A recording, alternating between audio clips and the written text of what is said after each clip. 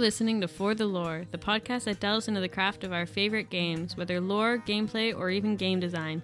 Joining Roger from WoW Dogs, and For the Lore is Joe, writer for World of Maticus, and Enrique of Spooncraft.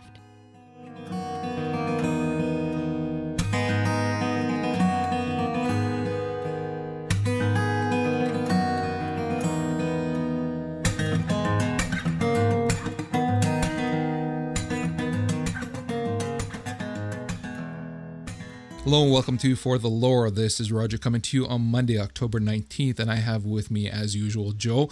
And actually, we have a special guest here because Enrique, as you heard from last episode, has been quite busy with the move. He and his family are moving houses, and so he's a little too busy to come around tonight as well as Monday of next week. So we put a call out to see if anybody was able to pronounce 3-syllable words, and that's about as high as he put the bar. And we wound up with WoW Relief, so we're quite happy to have Joey on the show with us for this episode. Thanks for having me on, guys. Hopefully I can reach that bar that Rick set. I honestly don't think it'll be much of a problem, so that's all right. Now, he's not kidding. Yeah, truly. So no, we're happy to have you on the show. You are more of a WoW gamer, as you said. You have played some other stuff as well, but you primarily WoW. Are you finding that you're more of a WoW player in terms of just the gameplay and the leveling and whatnot, or are you a lore junkie like we are? Actually, the more that I talk to Joe, the more I seem to keep getting in more into lore and more into role-playing. I actually talked to him one night over Ventrilo, and we literally talked for almost an hour about it, and I found myself more in-game, getting more involved with the lore elements, and basically sitting on WoW Wiki all night. To that I say I've done my job. Thoroughly. Well, it is something that, unfortunately, a lot of people aren't quite aware of just how much... Again, I don't want to keep using the word lore, but how much depth there is to the story, to that world. Recently, I've been wanting to pick up a lot more of the books to read up on the lore of Warcraft. I mean, I've been playing literally since the RTS days, but there's a lot of stuff that you miss unless you are specifically looking for it. And the way that Blizzard is doing it now, a lot of the actual lore that you not that you need to know, but if you are a lore junkie that you need to know, is presented either in the books or even in the comic books, actually. So there's a lot there that you don't necessarily know, even if you read through all the quests. Like, I just read Lord of the Clans, which is the story of Thrall. And what I found was that, again, even though I've been playing since day one, even though I played all the RTS stuff and all, there was so much of the backstory of Thrall that I had absolutely no clue about that was fantastic to read. And you reach on a good point. There's a lot of intricacies that are in the game that you either really have to search for, or you can take the time and just buy the book. And Lord of the Clans was... I look forward to hearing your review about it later, because it's one I haven't had a chance to thumb through myself. Yeah, no, it was actually a fantastic book. I was really impressed with it, although it is written by one of the better authors. I've read that some of the other ones did not quite capture it quite as well. It's one of those things where because it is set in a fantasy setting, a fantasy world, it's very easy to screw up. So if you have an author who is going to fall on cliches and things like that, it makes it really painful to trudge through. Whereas if you have somebody who actually is going to make it something that is completely believable that this can happen and not fall on old cliches, it actually winds up being one hell of a fun story. And again, the mere fact that you're reading a story about an orc, who is being raised by humans as a slave and everything else, the fact that somebody can take that and make it into something that's completely believable, let alone once she gets to the parts that deal with the shamanism, which, I mean, make absolutely no sense, but to build on it in such a way that you're willing to give up, to lend them your credibility. Like, go ahead, I'll I'll believe this as long as you can keep it interesting and somewhat real, and she does a good job at that. So it is something that I quite enjoyed, and I'm looking forward to reading especially the other books that she has written so that I can get a little bit more background on some of the other characters in that universe. That too, and I mean, like Grace here in the chat's now chiming in. Thanks for sticking around in the chat there, Gray. Christy Golden is one of the two best that they do have writing. I mean, you look at the Arthas book as an example. She has a real flair for the Warcraft lore. So, yeah, well, it goes beyond just flair, in all honesty, because if you're looking at in terms of, again, it's being able to take something that is completely irrational and presenting it in such a way that it can be believed, and she does a very good job. So I am looking forward to reading the other ones, and I do really like the fact that essentially Blizzard is giving her permission to give Thrall dimensionality, because I mean, she could have created certain quirks in him that would not have rung true, and here you have her creating things in him that, though you have the standard fare of the nobleness and the and things like that, there's so much more, and that's the mark of a true writer, when you can go beyond those simple things and create a character that is real and true. Then it's a mark of a true writer, and she does a phenomenal job. So again, in the same way that she did that for Thrall, I'm really looking forward to seeing what she can do for some of the other characters so that I can, again, get a better grasp of those. And I do want to pick up the comic books as well to get a good idea of where the stories are progressing, where we would not have read in the simple quests. And that's something that I wish that Blizzard would invest more in the game. The thing with the game is that a lot of people are relying on the game to fill their lore needs, and the fact of the matter is it simply won't, because there's so much lore that is outside of the game that I think Blizzard needs to find ways to import in to tell the story. I mean, it's going to cost them some sales in terms of books and comic books and whatnot, but the fact is that it should be in there. We should be able to read more about it. I'm not talking about 500-page novel, but more than what we're getting. And that I'm going to chime in real quick, because we touched on that in episode 2. What they're doing with the game, and if you follow the development, and they're going to be putting their developers notes, they have developers notebooks and stuff that are going to be going up on Twitter and their websites, as that's one of the things they want to do, is they want to have the people that do nothing but focus on playing the game have access to the lore. Now, we might not get all the old stuff like the War of the Ancients and things like that, but you do get a lot of it. Now, they started trying to do stuff like that with Caverns of Time. When you go back in, you rescue Thrall, you get a good chunk of who he is and what he is, and that's especially important for characters that maybe don't play Horde. So you get to see things like that happen. But they're also following the policy of look, don't tell. We're going to get a lot more visual, a lot more storytelling instead of just having to search and read. And I think we're going to see more of them hitting that point. But I think that you can go too far with that. I think that, and it's my opinion that, and I'm not the only one as well, Blizzard has been dumbifying the game over time. I mean, we can agree to that to a certain degree. I do agree that the show don't tell is an important aspect to games, for sure. However, I think that there has to be a way to split it where you have the option of reading more in terms of the quest, or in just having the, this is what you knew, bulletin points kind of thing of go kill this many, come back to me with their hides. So there should be more options in terms of turning something on or off, even if it's as simple as something as an interface setting that then gives you more of an option. And then yes, it'll be more development time for them in terms of having 2 sets of quests for everything, but all it's going to do is it's going to create one main quest line that'll involve all of the text and everything, and then one quest line that does not. So it's not like it's rocket science. I think Richard could probably handle this, and but I think they could definitely do it, and it'd be something then that you're appealing to more than just one audience. You're appealing to everyone in a broader sense, and I think it would work for them if they did something like that. I feel as a player, such as myself, someone who, kind of signs into the game, doesn't really see as much lore as possibly someone who's read the books or seen the comics or any of thing of that nature. I'd love it if the quests were more involved. You know, when I did a quest, I took a lot more out of it instead of this is what I'm doing. I'm going to kill a mob and bring it back to this guy. You know, perhaps maybe even after you've finished a quest, you know, say for instance you finished all the quests, your max level, you want to go back without leveling a tune, maybe you can see past quest text. You know, when they add it back in, or if they added 2 separate quest texts, you could basically see, okay, this is where the story went, this is what I should know at this point and what I was progressing to. Yeah, exactly. Good point. We're going to move away from this now. We're going to touch a little bit more on WoW a little bit later on, but we're going to just touch on a little bit of the news for the past week. There's been quite a bit of stuff that's actually been happening right now.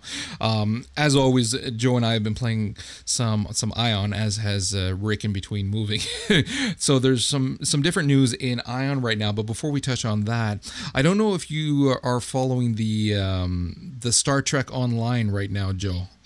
I am. It's one of my favorite companies, Cryptic, putting it out and pushing it, so of course I'm following it. I'm a sci-fi nerd. Are you following more that one, or are you following Star Wars? I will be honest, I am following more of the Star Trek than the Star Wars right now. Not that I prefer one over the other before I get into the whole Trekkie versus Star Wars geek thing. We're not going to get into the fanboys debate, no worries. But the reason I'm following it is because of the fan base, the implication of when it drops, what it'll do.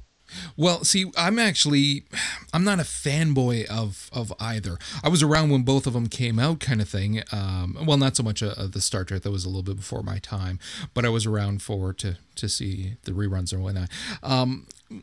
But the Star Wars did come out in my time frame, but I never was as much into it. And it's not because I wasn't into the sci-fi mentality, because I enjoyed that as much as anybody else, but there were other things that drew me in a lot more.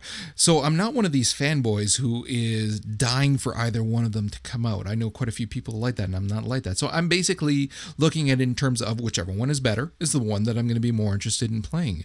But the problem is I'm seeing cool stuff on both sides. There's some really interesting things coming out. There was a video that came out that I posted on For the Lore on the Coruscant, the making of that world for Star Wars, which I thought was absolutely phenomenal. It was so interesting. It's unbelievable to think about the amount of work that went into creating that world that is entirely, it's a city. The entire thing is a city.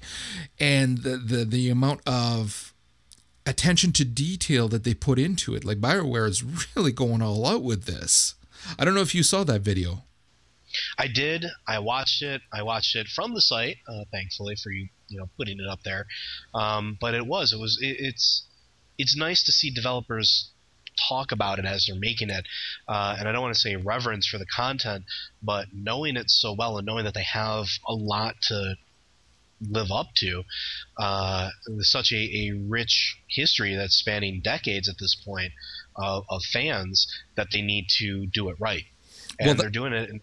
I'm sorry, they're making it done in such a way that, I mean, it's BioWare. I absolutely love BioWare. It's a company that really does do everything they do really well. It's just nice to be brought inside a little bit on stuff like that, like the making of Coruscant.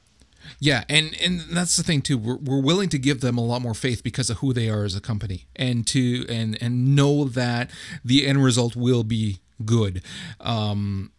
As opposed to the butchering that Star Wars Galaxy's got. But it's nice when you see this kind of thing and you actually get the behind the scenes of it. And the Star Trek as well there's a lot of really cool stuff coming through for that, which is fairly interesting. And I'm again, I can't afford to play that many MMOs. I got to limit my choices here. But just to say, the Star Trek Online has been slated for the first quarter of 2010. Like, that's coming up soon. And go ahead. They've been working on it. They've been working on it for a long time. We first got our snippets about it, years ago. Yeah. Before Star Wars, the new MMO was announced. So they've been playing this one really close to the chest. I'm excited. Which makes you wonder how much of it is done by now, because they're really starting. I don't know if you've noticed this as well, but it almost feels like they're starting that media blitz. They're starting to give a lot more information, more screenshots, more videos. And so you're getting the impression of, okay, this is coming down the pipe pretty soon now. And that's it. They're starting the viral campaign. It's already begun. Yeah. So what happened is that I'm going to probably butcher this name, Craig Zinkiewicz, whatever, from Star Trek Online. He's the executive producer. He confirmed that it will be coming out first quarter of 2010. And what he said was, without giving you the date, which I'm not allowed to give out, or else the marketing people will come and smack me in the back of the head, I can tell you that the game will be out the first quarter of 2010. And then he continues on to say the closed beta is really just around the corner, which must have people foaming at the mouth right now. Oh, I can only begin to imagine. I know one of my friends who absolutely despises MMOs, makes fun of me constantly for all the ones I play, saw that and is now giggling like a schoolgirl waiting for it to be released. Well, it's again, and I don't want to keep comparing the two, the Star Trek and the Star Wars. I'm quite certain they'll probably be very different games. And I really am not a Star Wars geek kind of thing. Not that I have anything against them. I'm not, though. I saw that trailer the video for Coruscant, and I was thinking, oh my God, like I want to play that now. So it's doing a good job in reaching people. So I'm looking forward to it coming out. I would love to get into the beta for actually both of those, to fool around with it, to get a good feel for which one, because I might very well wind up adding that to my MMO list. It's a possibility. I don't know. Well, that, and I haven't picked up Uncharted 2. Now, that came out last week, and it has been getting nothing but good reviews. I haven't read any negative things from it, and I actually know a number of people who picked it up and bought it. One of the guys that I work with picked it up, and what he's been saying is that he's trying to play it slower just so that he can enjoy it more, because he's having such a fun time with it. And the multiplayer has really taken off, and people are really enjoying that a lot. So I don't know if you got a chance to rent it. Probably not yet, right? No, I've been way too consumed with Ion, with WoW, with Champions Online, which I just started another character because I'm a freaking addict, and Brutal Legend, which in my opinion must be fucking game of the year. Well, you know what? I've got the demo, and I hate to say it, I haven't even started the demo yet, which is really bad, but I haven't had the time, but I'm dying to do it. But what I've read on that actually is that though the game starts off really well, and maybe up until the 3/4 mark is fantastic, it kind of at that point drops in terms of enjoyment. I don't know how far you've gotten into it, but that's what I've read. I am at the second RTS stage. The game combines the storytelling, the single player stuff, with real-time strategy, which is their multiplayer stuff. And I'm not having anything but fun yet. I mean, I'm loving it. I'm laughing at it. I'm loving the soundtrack. I'm loving the Rockstar cameos. Like, I'm sitting there, my roommate comes in, and she wants to know why the fuck I'm giggling, and I'm sitting there with the game paused because Ozzy fucking Osbourne just upgraded my ride, you know? And it is, I don't know, people are saying that they lose a lot of fun in it, but I'm still having fun, and I've had it since it came out, so... Huh. Well, cool. Another game that I'm going to be looking forward to picking up is Borderlands. I did mention it's quite obviously that both Rick and I are going to be picking it up and playing it. There's actually a deal for my Canadian brethren out there. There's going to be a deal tomorrow. Well, it's going to be too late by this comes out, but there... Anyways, there's going to be a deal with Walmart, Future Shop, and Best Buy where you can pick up the game for $40. Now, that's only the console version, not the PC version, but still, $40 is damn good. And we saw the same thing with Batman Arkham Asylum, where they had that unbelievable retail price when it first came out, and then it went up to normal after a little while. And I don't know if more retailers are seeing that kind of publicity when they do something like that actually sells a fuck ton of copies, so it's worth doing. Well, and that's an interesting thing too. And one of my guys at work, who I hope to hopefully have a guest on, who's an up and coming game programmer, we had a nice conversation about it, where you look at these companies that lower their price point just a little bit and do this really interesting, very nice campaign, this specials, and sales skyrocket through the roof. Oh, yeah. I mean, you saw it with Left 4 Dead when it went for $25 on Steam. $25 and the game was brand new at $50. They sold more units in 24 hours than they did from the point of release. I mean, you look at it. People want lower price points. People want deals. They want special stuff. They want to feel like special snowflakes. Well, the thing, too, is that more of them need to realize that, again, it's that greed where we'll sell it for 60 and we may not sell as many, but we'll make a decent coin. Whereas they don't realize that if they sell it for less, they're going to sell more copies. They will make more money. That's just the way it is. And so I'm really happy. I will be very happy if this becomes a trend, if we start seeing this more. I'm a little disappointed that it's not going to apply to the PC version, but I am glad that it is at least being done. And I think you just hit the nail on the head there. I think it is going to become a trend. I think we are going to see it more, especially as avenues for game development have started opening up with Xbox XNA and the PSN Network letting their code go for people to develop games. It's showing exactly how much gamers want a lower price point. I mean, we drive these companies. We go out, we pay their games, we pay their monthly subscriptions. I mean, if I'm going to pay $50 on a game, it better be fucking good. It better make gold, as far as I'm concerned. But if you give me a game for $20, like I went and picked up, believe it or not, Plants vs. Zombies for $20. I bought it. $20 throw away in a game, and it's fun. No kidding. But see, that's the same thing with a lot of the PSN and a lot of the Xbox Live games right now, wherein you're not paying that much for it. But the problem, the thing is with those is that the development standpoint, it's a lot cheaper to develop than the bigger titles. So you can appreciate that to a certain degree. However, even just the $40 price point makes sense. It's not greedy at that point, and you are respecting your supporters, your the game community. So I really hope that we see more of it. Like, case in point too, like we were just talking about Ion. We've both been playing it, and like I paid a lot for Ion, okay? Especially, I bought the collector's fucking edition, pre-ordered it. I paid a good coin for that game, and I'm disappointed in quite a few aspects of that. Now, I would be willing to let a lot more of that slide had I not paid that much for the goddamn game.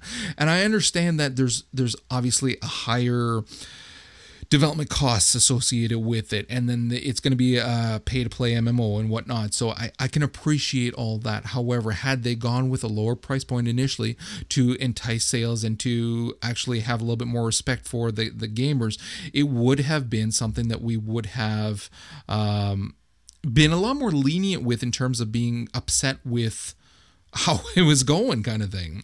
And moving on from there, Ion did do a couple of things recently to try to help with what is going on. They did introduce the spam filter, which kind of almost works, but you're seeing a lot more problems in terms of now they're using different characters to write out their spams.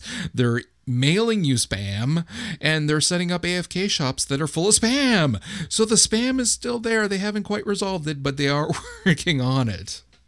They're trying. I give them credit for that. I did log in, and I did notice a lot less. And the looking for group channel, I turned it back on. I braved it, and it was a lot clearer. But then when I did walk into town, I waited.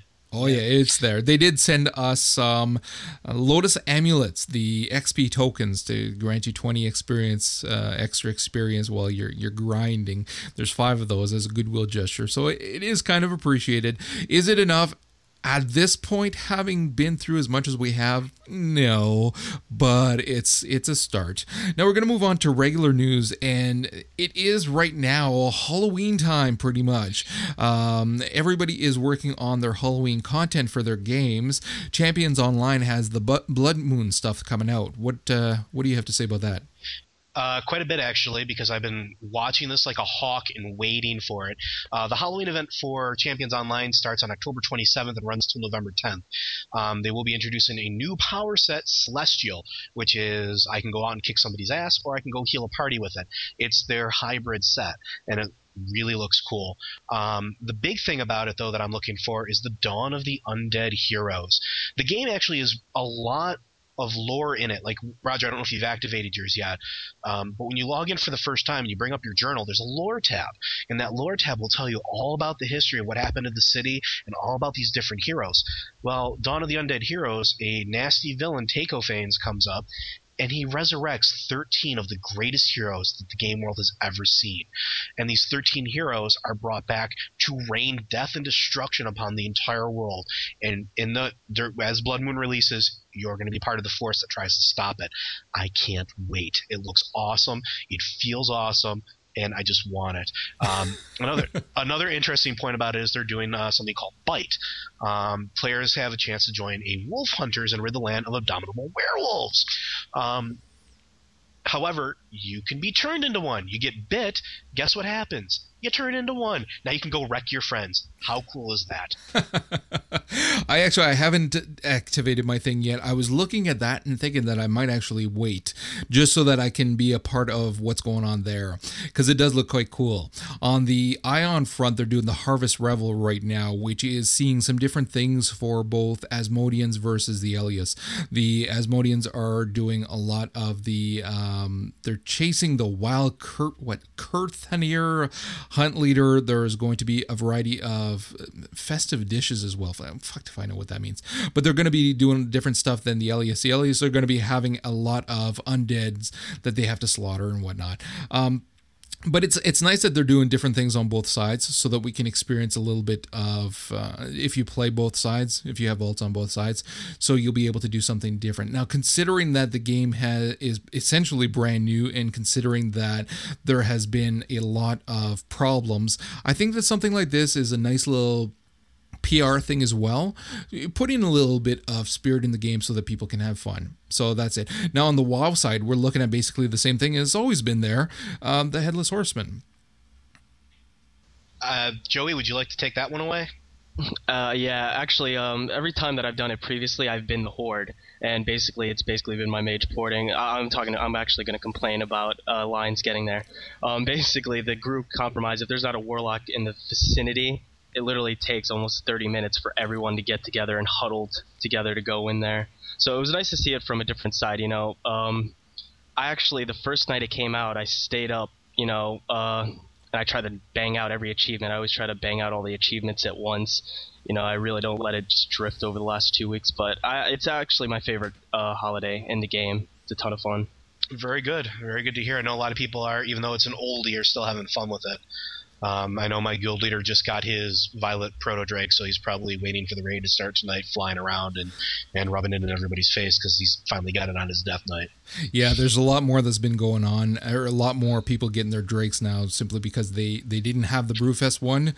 So you're seeing, I think, a larger portion of the people getting this one, getting their year end now.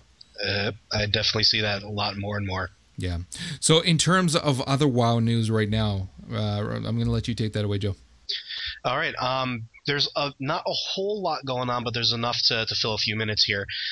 First of all, the big spoiler release was the Death King death animation. It's out there if you want to go look at it. For those of you who are listening, this is going to be a spoiler alert. The death animation shows his helmet falling from him as he's gasping for air and falling just outside of hand reach as Arthas then keels over. What does this mean for the game? I have no clue, but I can't wait. Another spoiler alert, Simon Bolivar, like most of us have been predicting since the Wrathgate, is not dead. Simon Bolivar was dragged back into the Citadel, and the Lich King has been trying to break him to make him into his greatest champion yet. So there's all sorts of data mining going on, trying to find the audio files and references to it, but we'll get to see him again too. There's been a few minor tweaks in the patch 3.3 up on the PTR. Feel free to go check it out at warcraft.com/patchnotes/testrealmpatchnotes.html. They'll always keep it up to date. As far as that goes, there are two last things I do want to talk about real quick in WoW news. First of all is the BOA rep rewards. Bind on account.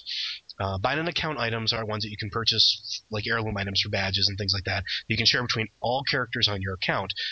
This previously has not included Horde to Alliance, but it is being looked at for 3.3. So we'll be very soon to be able to send our heirloom items and our bind on account items between our Alliance and Horde tunes. But rep rewards are one of those things where you were forced to endlessly grind rep on all of your tunes in order to get the best head and chance, shoulders and chance, and whatnot. Right now they're making them bind on account. You have one character that has Exalted with Sons of Hodir, go ahead and buy the Exalted Shoulders enchant and send it to another tune. No big deal. You can go ahead and do it. You're not forced to grind rep out endlessly. Good job on their part, because I know a lot of people, myself included, hate grinding rep out on our numerous 80s, which I'm on 80 number 5 right now. So yeah, that made me very happy. The last bit of big news is one of the bosses for Icecrown has been being talked about, Lord Marrowgar. Lord Marrowgar is one of our biggest, I'm trying to think of how to put it, amalgamations of assholery that I've seen. Some of the best content was arguably Black Temple and Sunwell. And in those you had very interesting fights, very gimmicky fights, but very interesting fights nonetheless. You have an essence of Nagentis with the spines. He used to throw spines and pin players down, and you had to pull them out. Marrowgar does the same thing. Leotheris the Blind, who's a bane of so many guilds I can't even count it, with his little whirlwind. Oh yeah, Lord Marrowgar has that as well. Erupting fire from the ground and killing people, yeah, we got that too in this boss. It's all rolled into one and thrown into the game. And this character is also pretty lore-centric because he's a manifestation of the power of the Frozen Throne. Yes, that would be its Supremus. Thank you, Doug. But you get those 3 bosses and you get them rolled into one, and it's just this lovable ball of pain and hatred that I can't wait to get my hands on and stomp. So yeah. And that's what's going on in WoW right now. That's quite a bit. I don't know if you have as many alts as Joe has there, Joey. I know that the idea of being able to the cross faction thing is actually something that interests me, because I do create quite a few, so I've got characters all over the damn place. So it will be nice.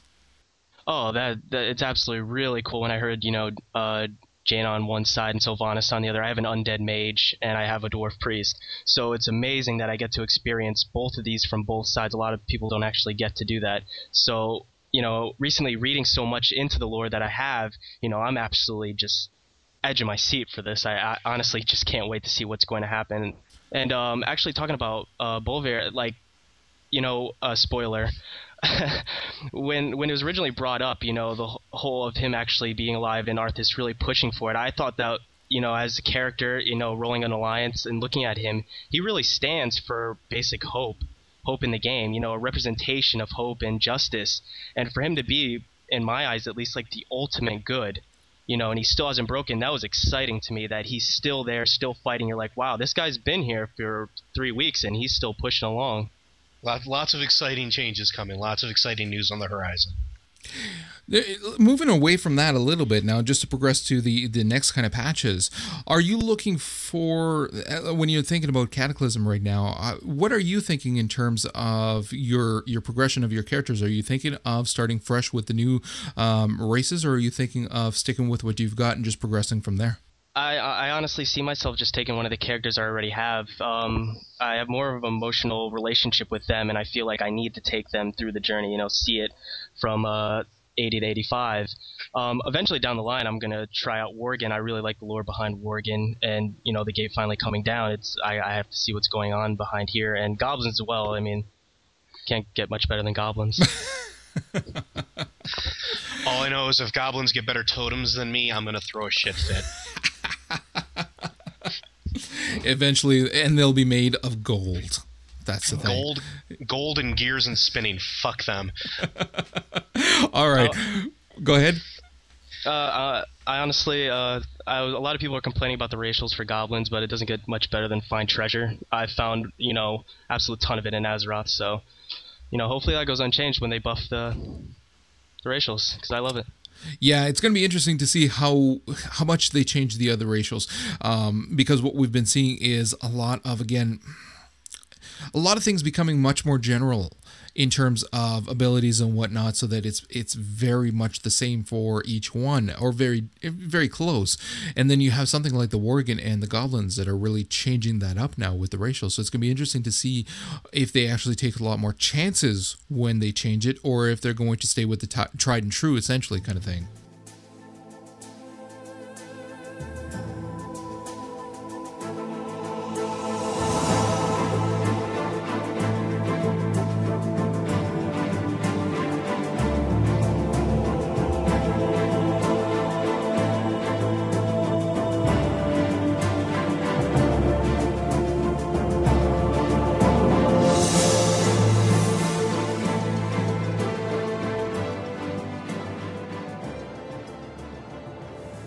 Well, hello, Richard. Thanks for coming on the show tonight, and you are officially our first guest ever.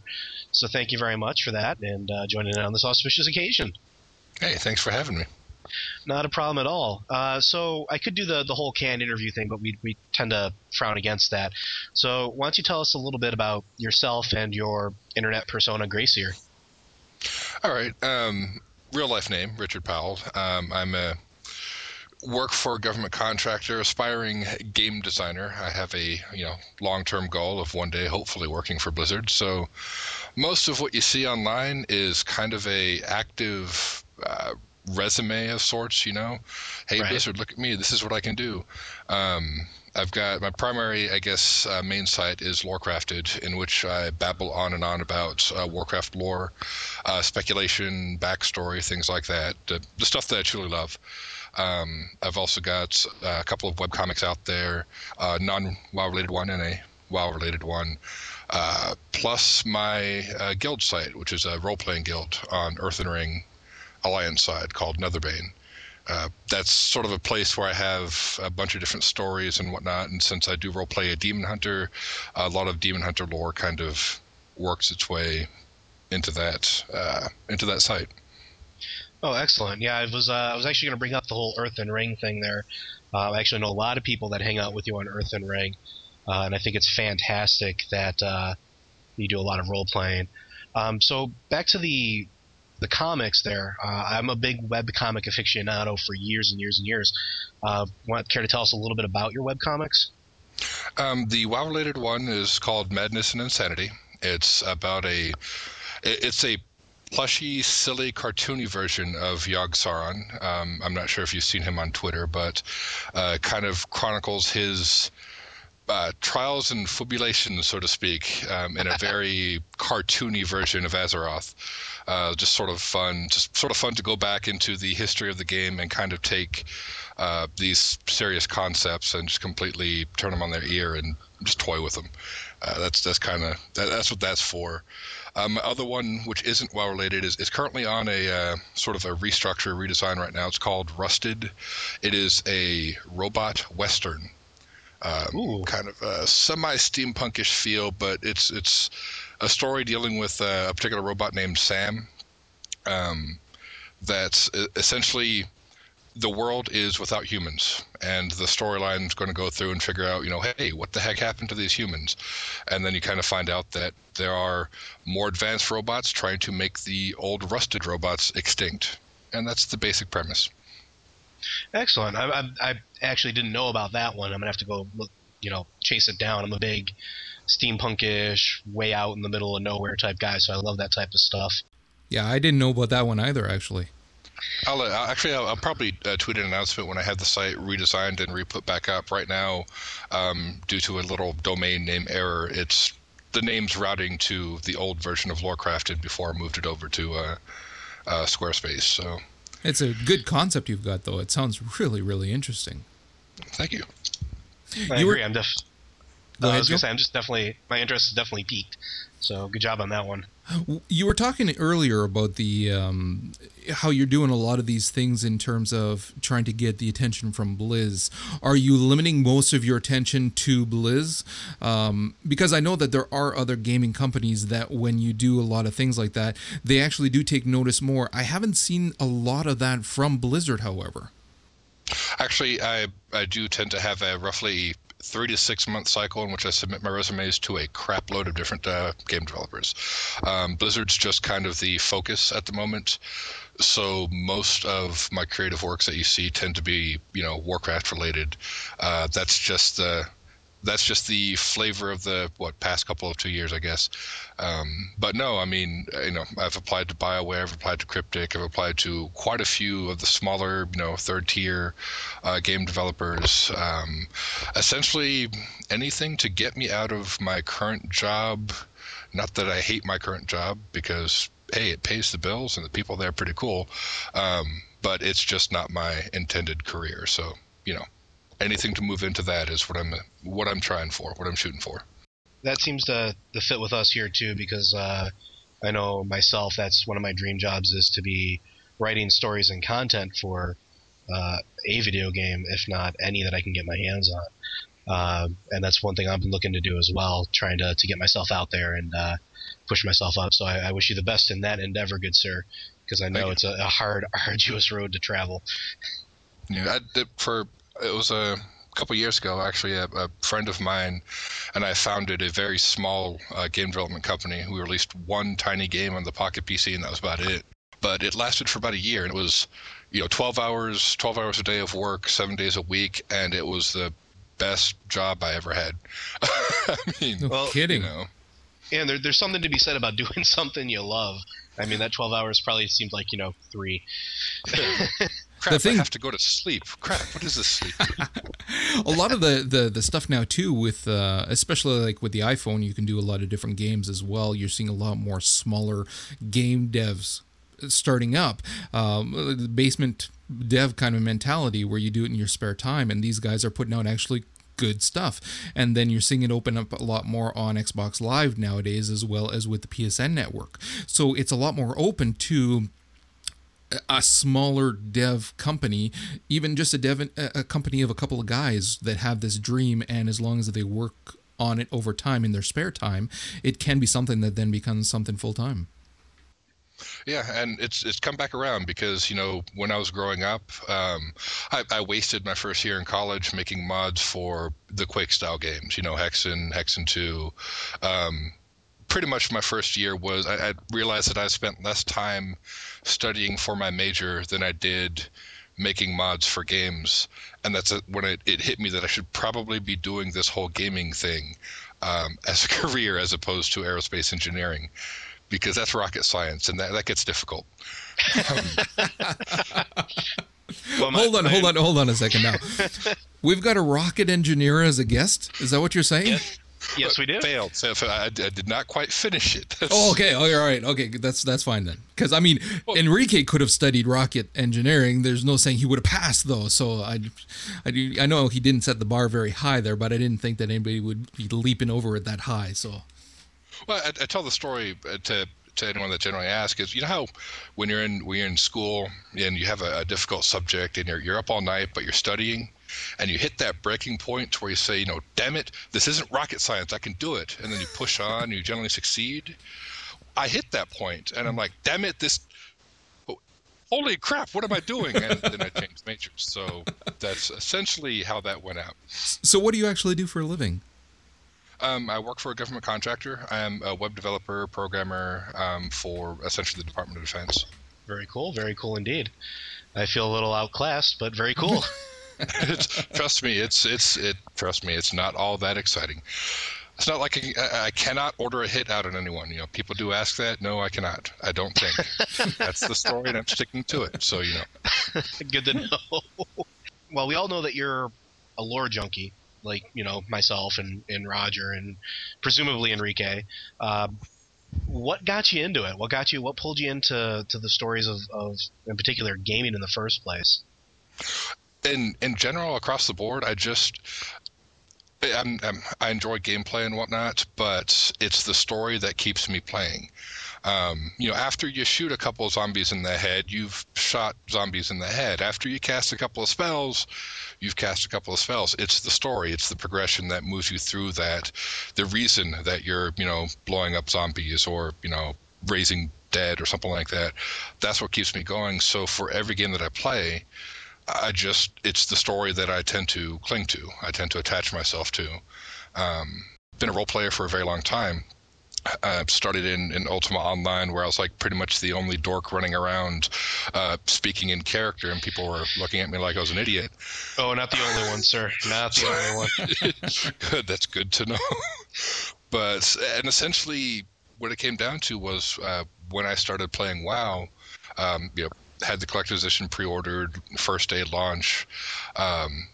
First game I encountered had roleplay servers. I'm like, hey, this feels like it's for me. So that's when actually I rolled Unearthed Ring and started it from there.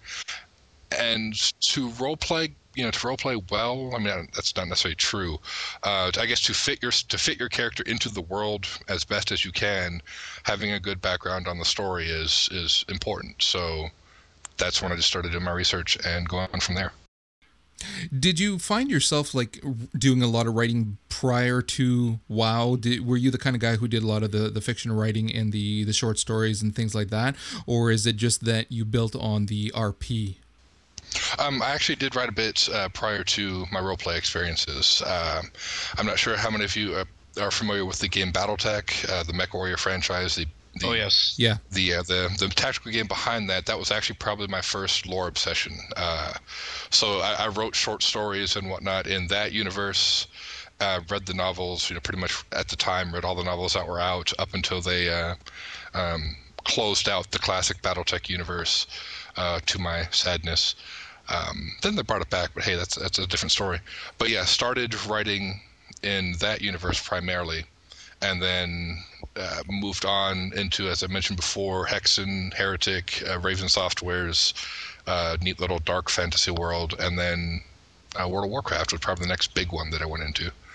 Did you find that your writing changed? I mean, when you see, I come from more of a writing background. That's not to say, obviously, that I haven't always gamed. I always had. However, my writing was always completely separate from my gaming. It wasn't about fan fiction and RPing and whatnot. It was complete imaginations that I created, kind of thing. And now, even though I continue to do that, I also do a little bit more of the fan fiction and things like that. Are you finding that you've seen that progression in your own writing, wherein because gaming has become such an entertainment standard now, where it is, well, gaming in and of itself is more popular, sells more, makes more money than all the other entertainments put together. So did you find that you kind of shifted over your fiction writing as gaming became a lot more popular? Do you know what I mean? Yeah, actually, it's kind of, I guess, when, as I said, I started, BattleTech's my first foray into a large fictional universe that I can kind of get lost in. But then as I matured, so to speak, use that term loosely, as I grew older, I guess, started writing, in my own worlds. And I half consider myself to be a world builder because I do love that part. Creating the world, creating the creation story, the primary characters, the just the lore behind this wholly brand new world, and so that's where I moved most of my writing to for a very long time. And when I founded the game development company, all the properties were based off of those created worlds, and so it's kind of that it's a very similar evolution, because what started out as a custom, I don't intend this to be for a game. I intend this to be for, my epic 20 book, 20 novel history that will never ever get written or published. It evolved into, I intend this for my, epic 20 game, storyline that will never ever get programmed. But so yes, that kind of idea does hold strongly. Did you find it a lot easier to work within somebody else's world that they had created, essentially, well, the concepts of the world? Or do you find that you have a lot of your own ideas that you would like to push through for original game design of your own kind of stuff? Both. It just depends on, I guess, my mood at the time, or, I guess I say that like it's, it changes every 5 minutes, but it's sort of kind of goes on a year, every few years. Sometimes I prefer to sit down and develop the history of a world, and sometimes I just want to tell more individual stories about characters in an existing setting. The Roleplay Guild, Netherbane, the Demon Hunter that I play, Theron Greyseer, it's a concept that I've explored in other personal stories before, that I wondered, how would this work in Warcraft? There's a character type, a character class that fits the concept to a T, and I would like to explore this. So that's kind of how that started. So right now, I guess you can say my preference is working within somebody else's world. A year, 2 years from now, I might be back on the cycle of creating my own stuff and rolling with that. Excellent. It sounds like you're about as knee deep in the lore as the rest of us, and I like that a lot. It's a fun place to be. I enjoy it. Tell us a little more about what you do on Earthen Ring. Like we know that it's a role-playing server, and we know they have a role-playing guild. What type of stuff do you guys do? I mean, I know we have Aaron's on Twitter. His guild does clinics. They do role-playing clinics to help other gamers out and get them back into their character. What about you guys? What do you guys do on Earthen Ring?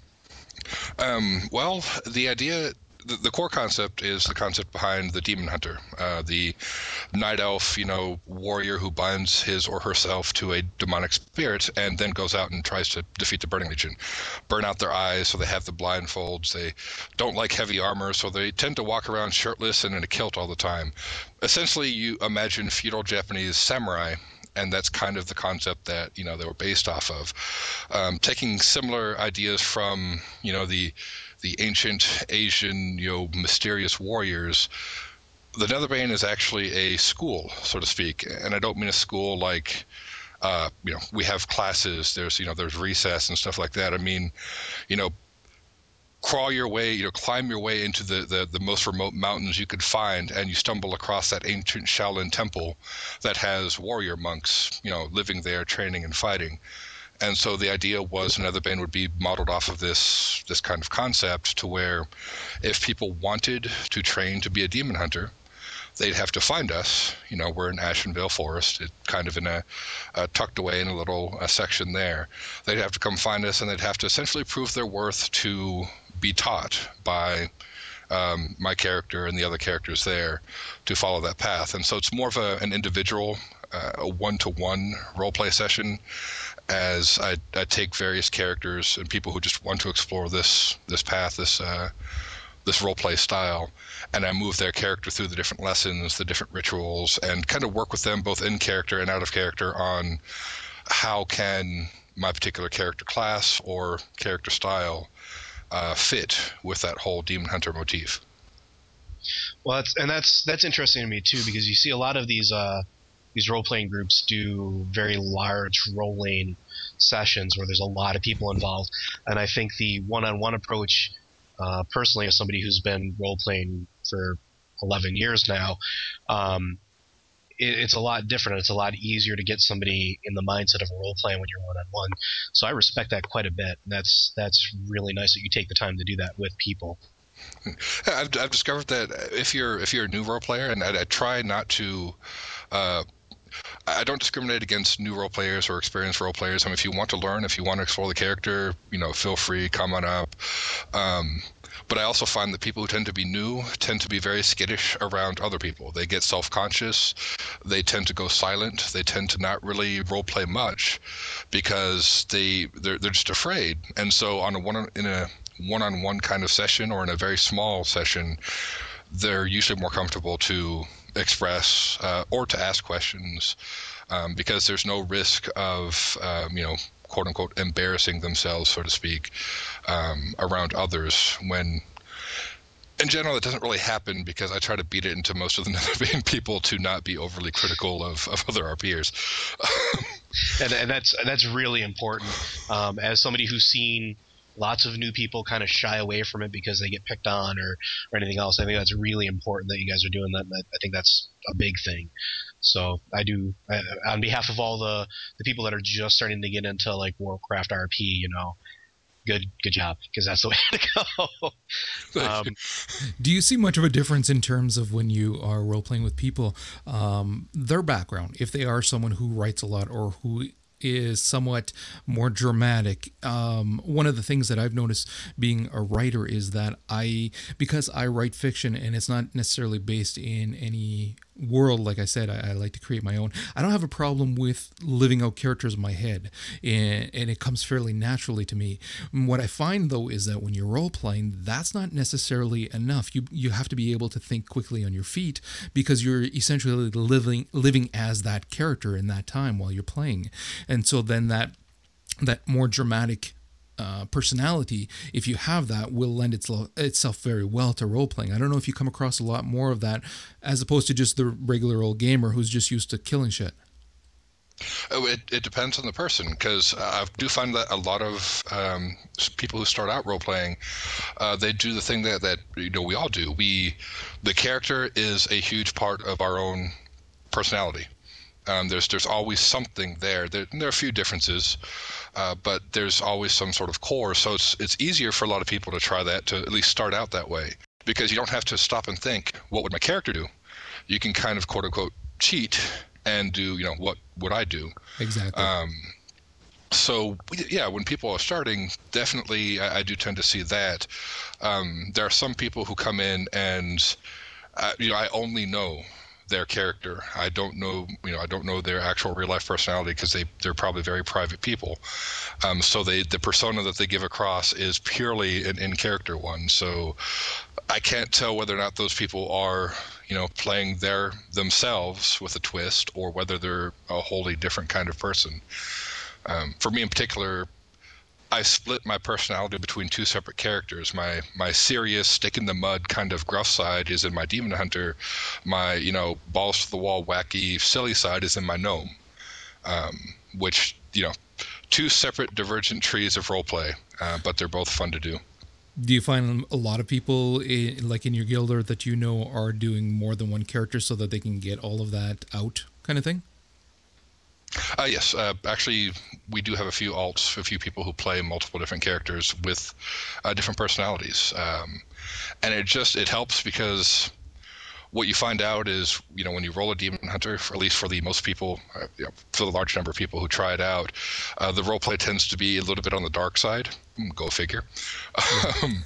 And it can be a bit depressing and or oppressive and or just heavy every now and then. So we all have our characters that we just pop onto and kick back and just enjoy the game, enjoy the world, enjoy being silly with. And then there are actually some people who have done a very good job of merging the two. We actually have a purring Demon Hunter amongst our ranks, Shizukara on Twitter. Quite a fun little character to actually interact with. Nice. Very cool. Yeah, I've been recently following her on Twitter, and there's a very interesting stream of consciousness going on there, at least from what I can see in the tweets. So I look forward to seeing that more down the line. Most definitely. Looks like we have a quick question here for you, which I'm gonna go through. The Gamers Agenda in our chat room wants to know if you prefer text or voice role playing. I don't. If by voice you mean actually like I'm doing now, like over Vent or something like that. Either, I guess it would be either over Vent or like you would do like with a D&D session maybe. My preference is generally text. It's just easier for me to pause for a second and actually write. Some people who know me in real life know that when we get into a real conversation, and I probably bled through a little bit of it here, every now and then I'll stop to figure out what the heck I want to say next. Better than saying something you may regret. This is true. In text, the pause isn't apparent because you just don't hit enter until you're done saying what you want to say, which is just, for me, it tends to portray the character better depending on the character. Well, but I do. I'm sorry, go ahead. It's more natural as well. Again, if you're coming from a writing background, it's much more natural to do it in text than in voice. If you're doing it in voice, then you are essentially acting. You're not really, in my opinion, role-playing quite as much. Oh, I'm from the opposite end of the spectrum on that one, boys. Really? Yes. I find it easier to role-play with voice than I do with text.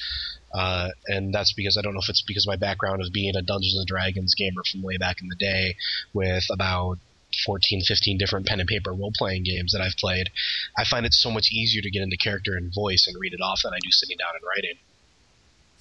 I've DM'd quite a few D&D games, and that part is probably the hardest for me because I've never considered myself to be an actor. So oddly enough, I get self-conscious when I'm sitting there at the head of a table with 5, 6, 7 other people staring at me, wanting me to play the part of this particular NPC. So I don't really do that well. There's another person that I tabletop with, and he's the complete opposite. He does the best. He could be an actor. He does the best voices, the best characterizations. He becomes the NPC, so he's definitely someone who would do it a lot better over voice. Whereas me, I tend to like to fool my players because I'm a props DM. So If I say, you find an artifact, I'm more likely to, open up a box and hand you an actual crafted version of this artifact. So you could, have it and look at it and go, ooh, this is kind of neat. So to take away from my really bad acting abilities. Still, though, it's if any of my DMs would ever break out an actual map or an artifact, I think I'd probably be a happy camper. So I give you kudos on that one. That's pretty neat. Back into just a little bit of a questioning with lore and role playing and things like that. Talk a little bit about the upcoming expansion and content release for Warcraft, and I don't know how much this affects you and your guild as a whole, but with Icecrown being released and Cataclysm coming to pretty much decimate the world, are you prepared for that? How is that going to affect you? What are you looking forward to with it? What kind of things are you not looking forward to with it? Well, first and foremost, I'm really curious how Ashenvale is going to be changed, considering that the Netherbane site of lessons is in Ashenvale. It's actually right across the street from the Warsong Lumber Camp. So if Horde expansion tends to take over the site, then I'm probably going to have to move the guild meeting place for the second time since I've been playing, which is out of character. It's kind of inconvenient. In character, it can create some very interesting roleplay moments, especially since we're going to literally have to move, people and stuff like that away from this place that we've occupied for 2-3 years now, and find another suitable place to actually teach and train upcoming demon hunters. So I'm actually looking forward to that, because that will be a very interesting change. Site of Lessons has kind of become stale a little bit over time. Well, if you've been doing the same thing for literally years, it's kind of nice when you are being forced to change because of Blizzard implementing this that has such a deep impact on what it is that you're doing. So it's not like you have to go out of your way to then convince the guild that this is good, we're going to do something different and whatnot, and we need to stimulate people so that they get more into it. You're being forced to. It's as simple as that. Yeah. Actually, Blizzard has a very neat way, or I call it neat. Some people would call it coincidental. Some would say that they just absolutely hate us. But back in early WoW, Vanilla WoW, prior to the expansion, the Netherbane site actually was one of the open buildings in Darnassus. The general idea was they were allowed that building because the Sentinels and the Druids wanted to keep an eye on this very small group of demon hunters. We don't like you, we don't trust you, but damn it, we're going to keep you close to us because we can then kill you if you tend to go astray. And had this plot, brought in these other characters, rolled a few plot alts, and had this little event. And in real life, I was actually getting the job that I have now. I just started that job, so I was going to have to be out of game for a couple of weeks as I got situated, as I moved and whatnot. So I had this plot that essentially ended up nearly destroying that building. Not actually to the point to where it toppled, obviously, because I can't topple a building in game, but to the point to where it's supposed to be unusable. And so the Netherbane scattered. The guild, the group, the people in it, all still wore the tag, but there was no centralized location for us at that time. When I come back in game, that was the patch that they added auction houses to every city. And what building did they choose to add the auction house into? In Darnassus. So in character, Therian has a grudge against Darnassus leadership because they re-annexed the guild hall into a marketplace, which is kind of a slap in the face, in character thing. How much lore could it be? I thought it was one of those neat little acts of complete coincidence that just kind of worked out.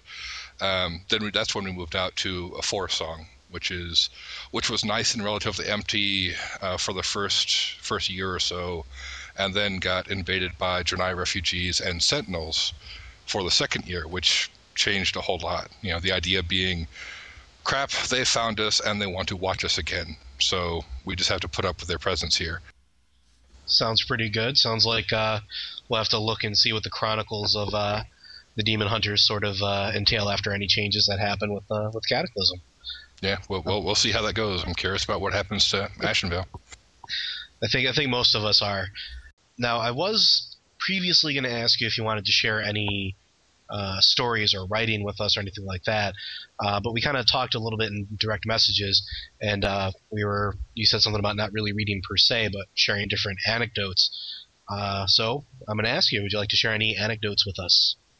Well, it's more of a, I guess it's an anecdote because it ties to a tip that I give to a lot of role players, especially ones starting out or the ones who are a bit more jaded, I guess. The biggest complaint that I always hear is, man, there's no RP on this server. There's no roleplay here. No one roleplays ever, yada, yada, yada. And I have to admit, when I log into the game right now, it's very difficult to not roleplay. I haven't done my Argent tournament stuff. I just hit Valiant last week from the first phase of the Argent tournament stuff, even before they brought in the Coliseum, and that's because when I log in, there's definitely a lot going on. The tip is simply the easiest way to find roleplay is to create it yourself, because people tend to react better to existing roleplay, and they'll respond in character by and large. And then you'll start out completely alone with this thing. You'll walk up to an NPC or something like that and just say something in character. Role play with yourself. Yes, play with yourself. I know that sounds odd, but it works, because you'll find that other people tend to attach to that, and they'll come up and they'll respond, and watch and listen for those responses. And the story that I had tied to this was, I used to do patrols, Demon Hunter patrols in the low area zones for the Night Elves, Dalinar and Aldrassil, the Shadow Glen, the starting area. And what I used to do is I used to essentially walk around or run around these places looking like I'm actually hunting something, kneeling down, rummaging around on the ground, just doing this thing like someone who's actually searching for something. And people actually, they didn't pick up on what I was doing. I mean, they didn't respond to what I was doing. They actually saw that somebody was role-playing and essentially started emoting things themselves, completely unrelated things. And so in turn, I respond to that, and it ended up being probably one of the more intriguing role-play arcs that I've ever been involved in, dealing with, I think it was Drenai involved at the time. Essentially twins who had been essentially sold into slavery, who just got out, who had been captured by goblins. And I'd never met these people before. But that little bit of actual role playing without anyone else, without an intention of interacting with anyone specifically, turned out to be about a 2-week long ordeal that was probably one of my favorite spontaneous interactions that I've ever had in game. And it reinforces the idea to me that the best way to create roleplay, the best way to have roleplay is just to create it yourself. Start something and let it flow from there. You hear that, everybody? Let it flow naturally. Go and try to start something yourself and kind of let it go. Well, let it go. To go along with what you're saying, too, I actually did find the same thing when I was role-playing the little warlock that I started. When I decided on the story, when I decided on her story arc and what it would be, or in so much as how I would start it and play her or whatnot, because it wasn't just a start a character and player and something minor, I was trying to make it quite something that was life-changing for the character. I found that as people were talking to me and I was in character and doing it more, that I got a lot more response from people than I would have had I just been lightly role-playing. It seems that when you make the effort and you really go the whole 9 yards on it, and you've got a plan and you know your character, the people most certainly will respond. And it's kind of interesting to see, and you get a more of an idea of who is comfortable with that kind of thing and who is much more regimented in what they're prepared for in terms of role playing. Yeah, and you find that people generally tend to be more comfortable reacting as opposed to acting. Yeah. And all you have to do is give them something to react to, and that can spark something quite interesting. Damn good point. I do want to thank you very much for joining us on today's show. Thank you very much for sharing with us the side of the game that I think more people should look at, that more people personally I think they should get involved with.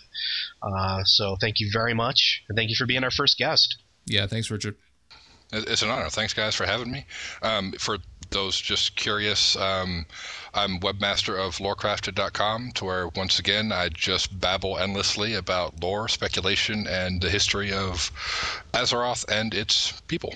Well, if I can interject one last thing before we go, I think that what's important about your site, and for any site that does a lot of lore stuff, is that what some people fail to realize, because you have the hardcore lore people who will look down upon you if you are talking about stuff that they presume everyone should know. But when you're looking at a game like WoW that has been around for so very long, there's a lot of very simple things that people simply will not know. And so when you go to a site like yours where there's so much information and it's not presented in such a way as to be made inaccessible to somebody who has not been around and doesn't know all of these things, you do a very good job of presenting lore in such a way that it's accessible to everyone, whether or not they have a large background in terms of Warcraft or they're just getting in, because again, the game has been going so long, there's people just buying it today. Thank you. And actually, one of the biggest things that I try to do is I link liberally to WoWWiki. Every major plot character, things like that I make mention of, I try to link back to WoWWiki, because the idea is if you don't, if I say something and you have no idea what I'm talking about in terms of in an article, usually there's a link back to WoWWiki that can fill you in on what's actually happened. And the goal of Lorecrafted is to help people learn the lore, understand the lore, and just think about the world in a way that a lot of people don't. It's an active story. It's a living story. It's kind of fun, kind of neat.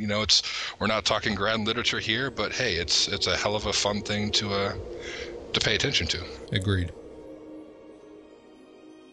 The sands of time have run out, son of Durotan.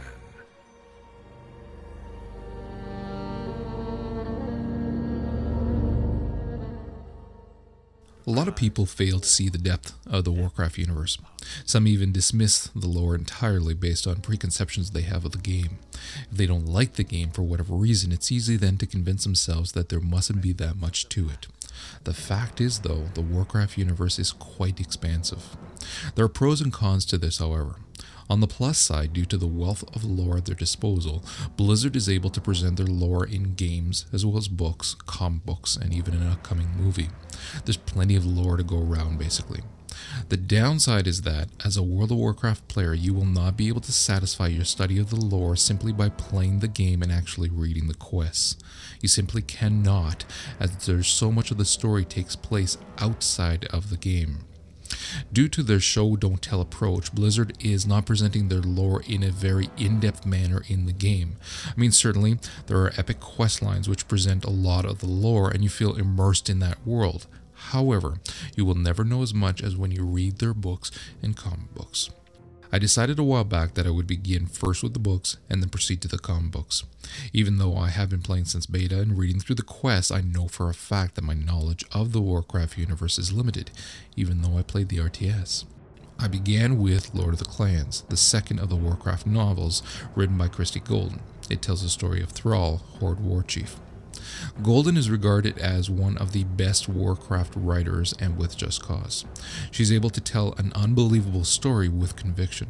Despite the subject matter, she does not fall prey to cliches. She writes of shamanism, and you wholeheartedly believe in her words. This is important, as the story of Thrall is perhaps one of the most iconic in the Warcraft universe, at least in my opinion. Long before Russell Crowe and Gladiator, there was Thrall.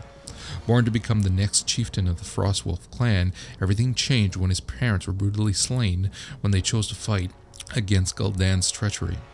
Thrall was then found and raised as a slave by Lieutenant Blackmore.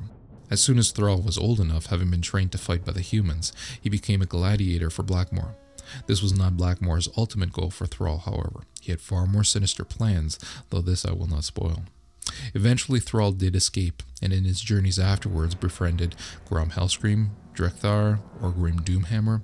He did become chieftain and eventually war chief for the Horde, as you already know. The story of Thrall is complex. Many who play World of Warcraft are of the opinion that the orc race is primal, more beast than man. The truth is far more complex, though. The orcs are a noble race. that though fierce on the battlefield, live peaceful lives when not confronted by the Alliance. Their study of shamanism is not in order to defeat humans, but rather to live in harmony with the world. You really get a sense of that as Thrall eventually becomes a shaman himself. You also understand more about his compassion and his willingness to work with humans towards an ultimate peace. And it's because of his relationships with people like Langston and Taretha. In Lord of the Clans, you get to bear witness to the development of a character that has gone through so very much. You also get to read how each encounter in his life has a profound impact on who he ultimately becomes. Slave, gladiator, shaman, war chief. Russell Crowe's got nothing on Thrall.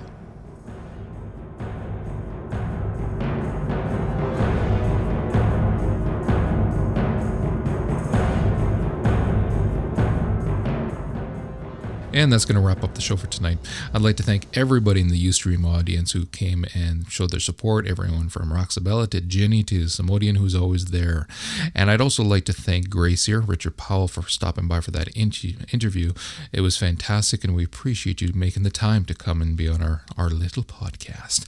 As well, I'd like to thank Joey from WoW Relief for giving us a third chair in Enrique's absence. We still do have a spot open for next week. We have several people who are trying to bribe us with cookies and by making fun of Joe, which I wholeheartedly endorse. Make sure to come back next week at 6:45 p.m. Eastern Time on Ustream for the next episode. Last thanks, of course, to Manali Jamal for the music for the show. Always appreciate your contribution. Thanks, everyone. Take care.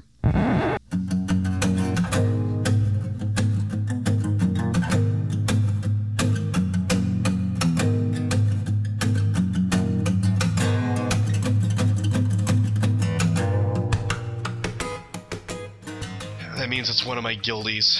Fuckers. Okay, I'm starting the broadcast. So they can hear you now. What are you talking about? A lot of Canadians. I think they count me as a wannabe Canadian since I'm about 30 minutes from the border, if that. Joe did. I would never call you guys bastards. Ever. No, he uses more colorful terms. Oh, so you get double the Joes tonight. Ha ha ha. I think he's tabbed out of the window. Yeah, because operating two windows at the same time is far too complicated. Maybe he's not good enough to replace Enrique. Dude, Enrique doesn't have two windows. He just has, multiple screens, because that's how, Hispanics roll. He's got porn on one side, and on the other side, us. It's hard to tell which one he's looking at some days. This is the time to get all the bullshit out of your system so that you don't sound quite as much like a jackass later. We haven't perfected that yet. Hey, Roxabella's in the house. I didn't even notice. Mm-hmm. Fantastic. That means you too, Roxabella. You have lots of friends. Go tell them to listen. Yes, she does. I've met him in real life. He's a big bastard. Yeah. Especially when you see him standing beside Spooner. Hey, I was witness to the Spooner sandwich, okay? I saw it happen. I saw it go down. I did too. That's a memory burned into my brain forever. You probably don't want to use the term "you saw it go down" either. No, it is highly appropriate for that situation, believe me. I think Richard will back me up on that one. Most definitely. I've noticed something. This cast already seems a little more mellow than normal. I guess Rick really does bring out our anger. Good Lord. He's young. You gotta forgive him that. He's still young. There's still a lot of piss and vinegar in him.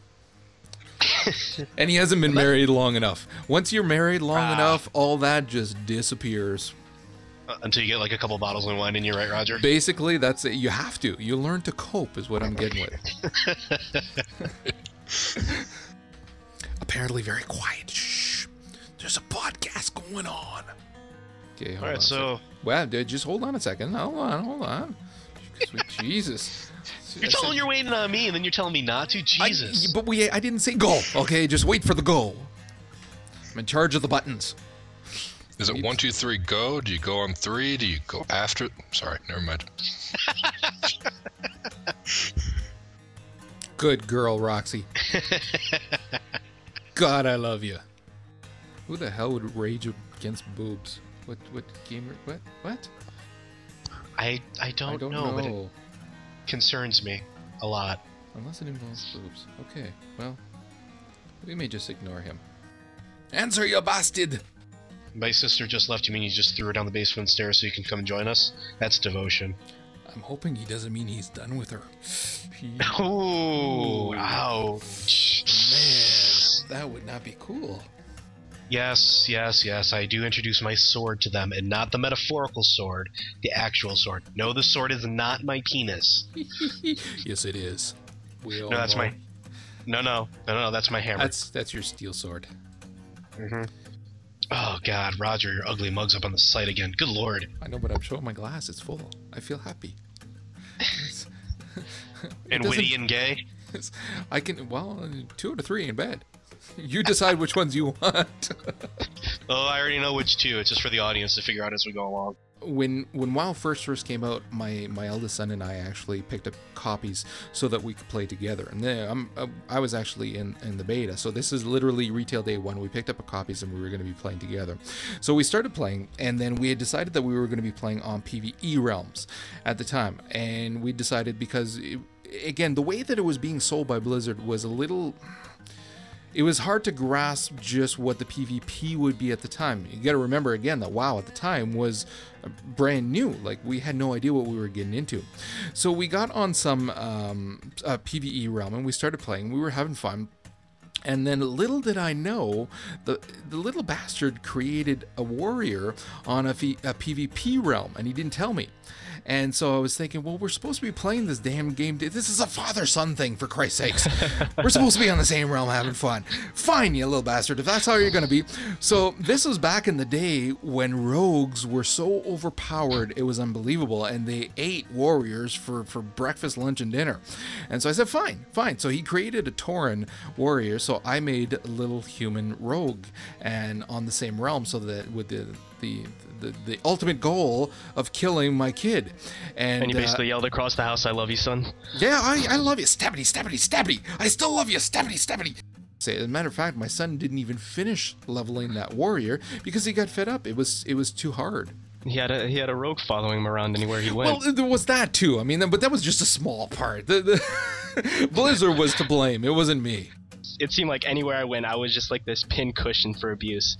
So his first experience of the game was 2 naked undeads who put on dresses with fishing poles talking about an undead Tauren.